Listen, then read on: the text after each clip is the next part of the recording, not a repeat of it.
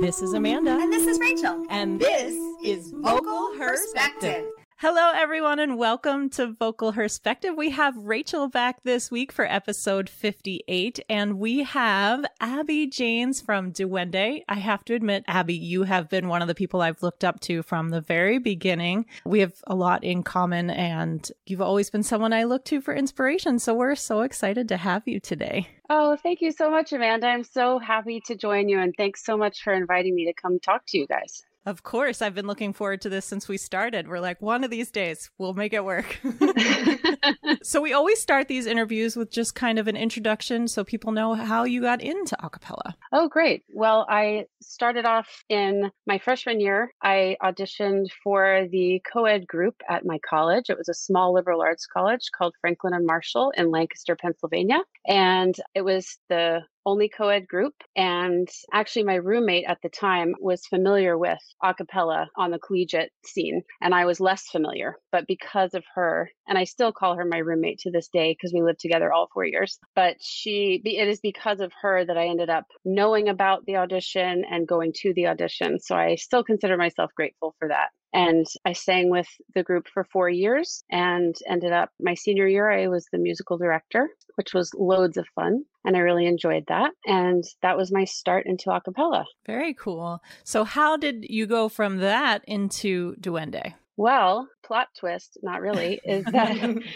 Ed Chung from Duende was the music director of the group, the Poor Richards, my freshman year. He was a senior. And so when I moved to New York after college, he had already started Duende. And shortly after I moved to New York, and of course, as with most a cappella groups, we had, all of the members had kept in touch over the years and alums would come back to shows and all of that. So Ed and I were in touch all of those years that I was in the group without him there. And when I moved to New York in August, shortly after that, Duende lost one of their members, but they had a show coming up quickly and they were looking for a sub. And so as Ed tells the story that he said, oh, we can call Abby. I sang with her in college. She would be great. She'll be able to pick up the parts. She can fill in. So having known me for all of those years, Ed knew to approach me as a sub role when he will now tell the story that underneath it all, he thought maybe I would be auditioning for a more permanent position. But he knew that because of things that I was doing and all of that, that I would have been reluctant to,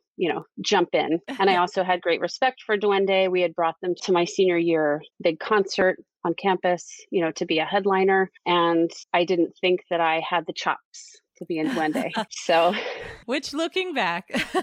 Yes, looking back. And we also joke sometimes in the group that I don't ever remember actually becoming an official member. So who knows if I'm still technically a sub. That's awesome. Just kind of morphed right into, it's nice when subs come in and you're like, actually.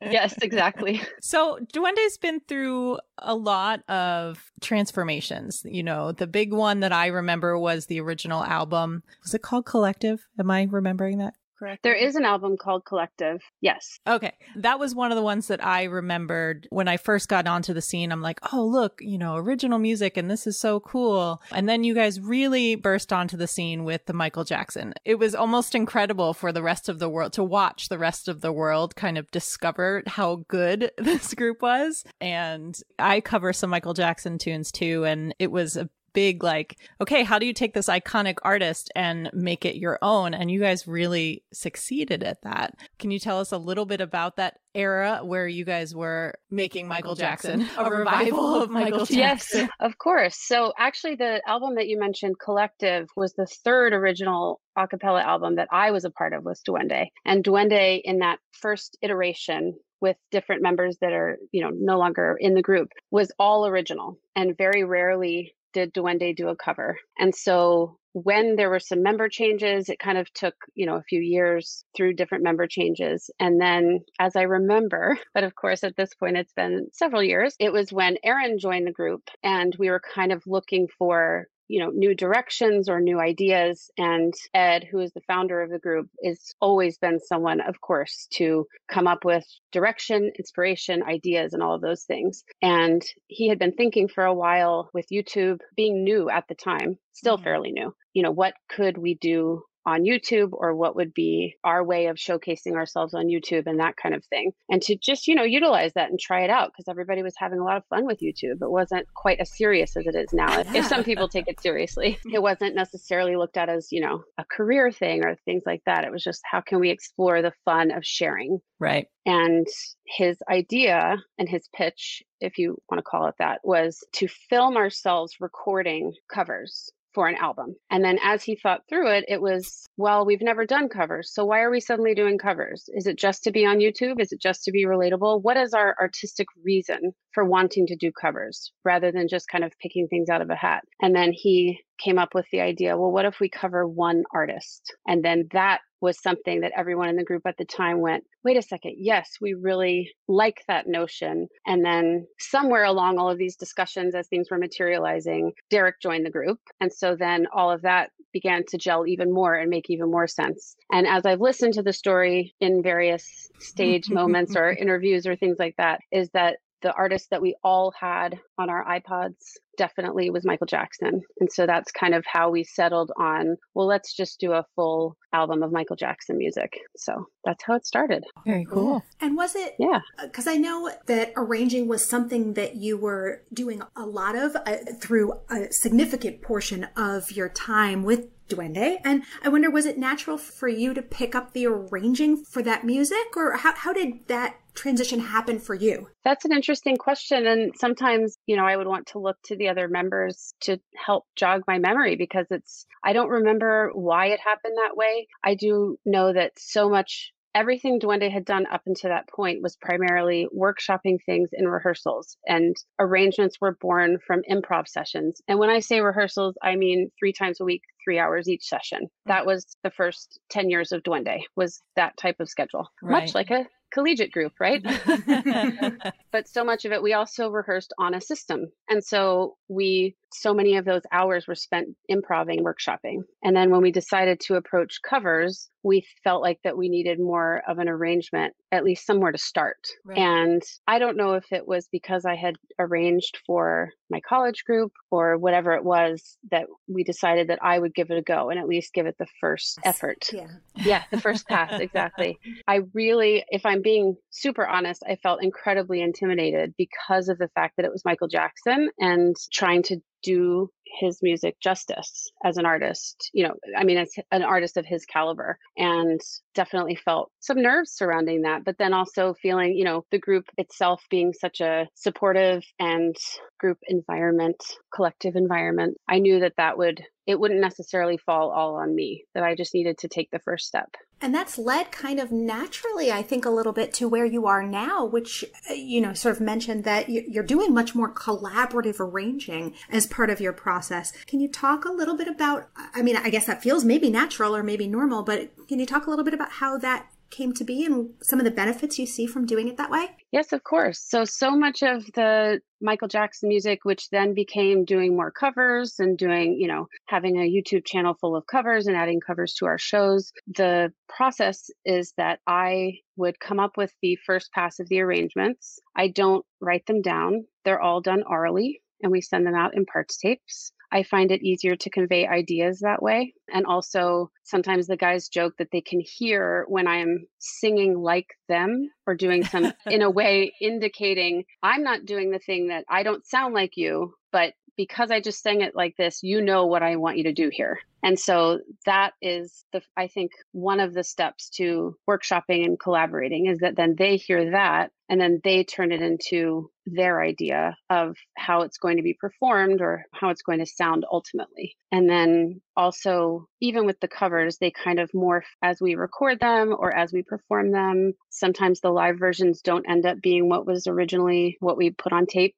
for the YouTube cover or something like that. And we don't even know that it's changed over time. So now it seems like you all are going back to the roots of the original group, and you've got a new album coming out that's all original. Can you tell us how that came about and where that process came from? Yes, of course. The idea for doing originals has been on the table for a very long time. And in fact, as with a lot of things in anyone's life, doing the Michael Jackson record was just supposed to be a fun thing before getting back to doing originals again. Right. But that's been 10 years. So, but even some of these songs that are on this album have been nuggets of ideas that have been tossing around for years and all of that. And, turning it into, and finally having the time to turn it into realized songs and then becoming an album was really exciting and really something that we all were waiting to have happen. But what it took, I think, was kind of also finding roles and ways to workshop together. And who was it? Because no longer did any of us in this iteration of the group, in this lineup, we weren't doing 3-hour rehearsals 3 times a week. That's not where we are anymore. That's not where any of us want to be either, to be honest. We're, Sure. we focus our creative efforts differently now as a group. And so how do you turn that into original music? And so what ended up happening was Ed and Aaron on a lot of the initial writing and the grooves and the bones of the songs. We actually also worked with some former members of Duende as well, because yes, who have still always been kind of in our lives. And so that felt very collaborative. It felt very familiar, very comfortable. And then at some point, the songs with digital technology, sending ideas back and forth. And then at some point, I did step in and do very bare bones of an arrangement, but without the idea that, so I'll take a step back and say our cover songs are all arranged with the idea that they are just 6 parts so that they could be instantly performable. Right. With the exception of our album Remember 2, which was the second Michael Jackson album, which had a little more layering and things like that. And we were a little more free with that. But all of our other YouTube covers and our first MJ album were really just the 6 parts. So everything you hear, even if the lines are interacting or doing, and you feel like you hear more than 6 parts, but it really just is the 6. And so the idea with, when we talked about arrangements for the original album, where the idea was don't arrange it like that, arrange it just as a song and create the song. And then later we will do an a cappella arrangement of the song. Nice. That's so smart. Yeah. Yeah. Well, because with 6 voices, it can really limit what you can do. But when you say write it however you want, it doesn't limit it. And then you can always pare it back down. Even though I know your arrangements, I sing along with a lot of your arrangements just to see if I can. And you're right. Like, it doesn't feel like it's 6. You're like, wait, did she jump from here to there? It's the best way of saying, like, throw voice leading out the window and just write what you need to hear. And yeah, I like that you guys don't limit yourself in that way, because there's no reason to. Right. There is no voice leading in our arrangements. I will say that. I will cop to that. I will admit to that. I studied music in college, and I know what voice leading is supposed to be or what it is, but I will fully admit that it is not part of our arrangement. But with the voices you have, it doesn't need to be. And if somebody wants to attempt to sing a Duende arrangement, I highly recommend it, because it's a challenge, but it's a fun challenge. Well, usually what happens is I start with the idea that I want to hear a certain person singing a line. And I feel like that they are melodic or some kind of instrumental line or something, or even if it's a backup part. But I start with that almost like it's a melody in itself. Right. And once I know that I want to hear that, then maybe somebody's harmonizing with that or adding that part or filling that in. And then there's always somebody else that then has to just sing all the other notes. That's an excellent way of putting it. All Which I feel like often you make yourself be that person. That generally falls on me or Tomas, to be honest. But part of that is also because sometimes if I want one of the guys, if I want their sound at the top of the chord, but I happen to be on the top note right before that, I just have to get out of the way and sing something else. So that's how it works. I wonder if you can talk a little bit about the marriage of the words and ideas behind the songs that, so there's the writing aspect and the message, and then there's the musical presentation of how you convey that message. I wonder if you can talk a little bit about how you go about deciding the music, right? The music that goes along with the words. Wow, what a question. And it makes me wish that the lyricists were here in this moment, but it's also really fun to talk about as an observer along the way. And Aaron has written the lyrics for the album and also has been a part of coming up with much of the melodies and even the grooves and all of that, but also having other people and having Ed set things up, or maybe having David inject some of his bass lines to guide something. And again, involving the former members on setting up grooves and just kind of figuring out the direction of a song. And so then there's a groove setup and lyrics and melody. And then that is what would come to me. And sometimes it would be accompanied by a song that exists out there that said, we have this in mind. Or sometimes it would come to me with descriptive words. Or another thing that was really helpful and which I really liked about this process was talking about the mood that you want to set. And it was not only the mood for each individual song, but the mood for the arc of the album. And so then when you're conveying that, then I, as the person who would then give the first stab at the arrangement, it was trying to set that mood through the parts of the song. Right. And for our listeners, I would highly recommend them taking the time to not just listen to the lyrics. I know sometimes it's hard to get behind, Aaron and Derek and their charismatic way that a lot of the solos that they do. But something I found from listening to your style of arranging and Duende's style of arranging is you use all of these, you weave in these ideas, and there's often a lot of words in the background, and just the way that you create this sound tapestry, I think, is very unique. And it's something that's always drawn me to wanting to listen. And I have to be honest, like as a producer and a performer, I probably only actually own 5 a cappella albums, and most of them are yours because it's just as an a cappella person, the backgrounds are always so interesting. So, I mean, that's something I want our listeners to go and listen to is not just listen to these lyrics, especially since I know this album is going to be fantastic and it has such great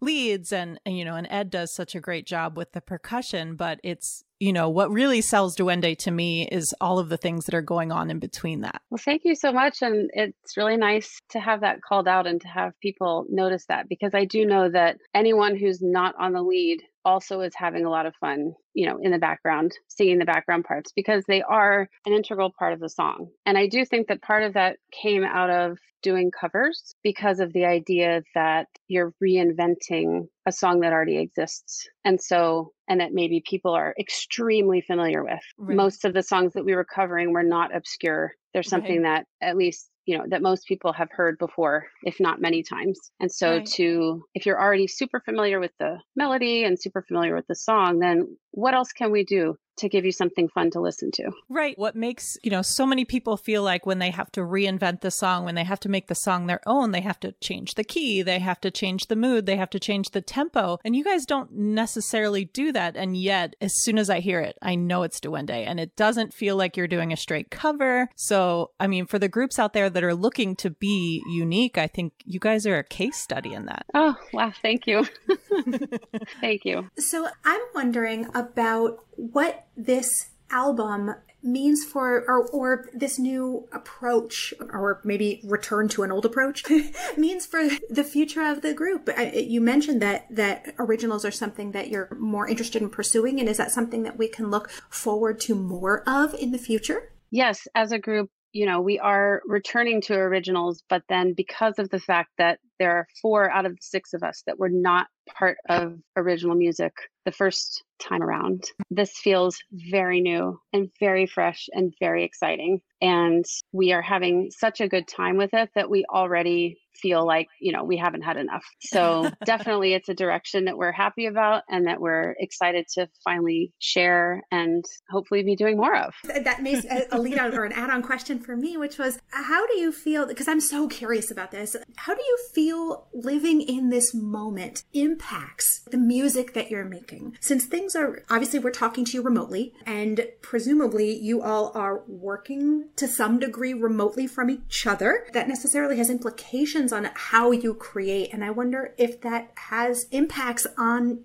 fundamentally and at the basic level of your music. That's such an interesting question. And I think for this particular album, because we started it before everyone was home, there's still that familiarity. Whether it's, a workplace or family or friends, if you were to hang out virtually with your college a cappella group a decade later, it would feel so familiar because you would have so much in common or so many common stories, and it would just come back alive right then. So I think in that sense, not only have we been working together for a very long time, so there's a familiarity even if we are remote, but the project itself started before everyone was remote. And so much of it was to a certain level of completion before then that made it, it's not growing completely out of this time, maybe. Yeah.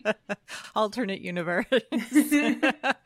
Yeah, I guess I wonder, going forward, do you think that it will impact the Duende sound? That's an interesting question as well, because I do know that the sound itself has evolved with going to originals, because we are utilizing very familiar patterns that we've been doing for years and years, but we're also injecting new things because we're approaching the arranging and producing and all of that differently. Like I said, not just 6 parts, and also not reinterpreting music that already exists. And so then going forward, it would be interesting to see if there's some type of evolution that way, or if we, continue to rely on what we know and our familiarity with each other and knowing how to sing together and all of that. So I guess time will tell. I think that's such a lovely, thing that you have with the longevity of this lineup. To have that with each other is really a gift in these times, I think. Yeah. Absolutely. I agree. Completely agree. So as of the recording of this podcast, which is only a few days before we'll release it, but we already have access to the one single, Dangerous. So when and how can people get on board so they know when more music is coming? We have everything available on all streaming platforms as far as the audio. And then by the time you release this, there will also be a video, an accompanying video for the first single. And then if you subscribe or follow, then you'll find out about future releases, and we will be releasing another single coming up soon. I don't have the exact timing, but I do know that we want to get that out there and to share it with everyone. So go to Facebook and Instagram, set as See First and get alerts, because I know we're not going to want to miss it. Thank you so much. We always get on here and we're like, why did we make this a half-hour podcast? Because we have about 1 million more questions to ask you, but we'll just have to have you back. And it's always such a pleasure and an honor to speak with you and get to pick your brain a little bit. Absolutely. Thank you. It's been such a nice time talking to both of you, and thanks so much for having me on. Of course. That was Abby Janes from Duende.